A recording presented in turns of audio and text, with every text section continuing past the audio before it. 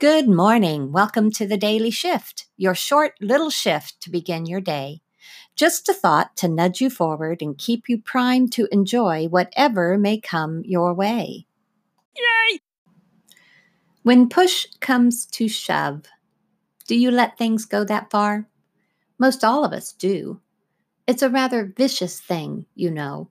We put ourselves under pressure through distraction, disruption, and procrastination. We feel the urgency to complete things at the last minute, knowing full well that they will be less than our best. What is so compelling about all of this? What will your day bring your way? We all need to feel as if we have accomplished something. Part of this is to meet a deadline and to accomplish despite all odds. Isn't that rather unnecessary? You know, the part about despite all odds.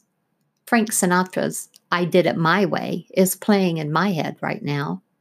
Relax. Do it your way and do it with ease and grace. Give yourself room to breathe. Be flexible. Stop the voices of judgment and expectation and replace them with enthusiasm and joy.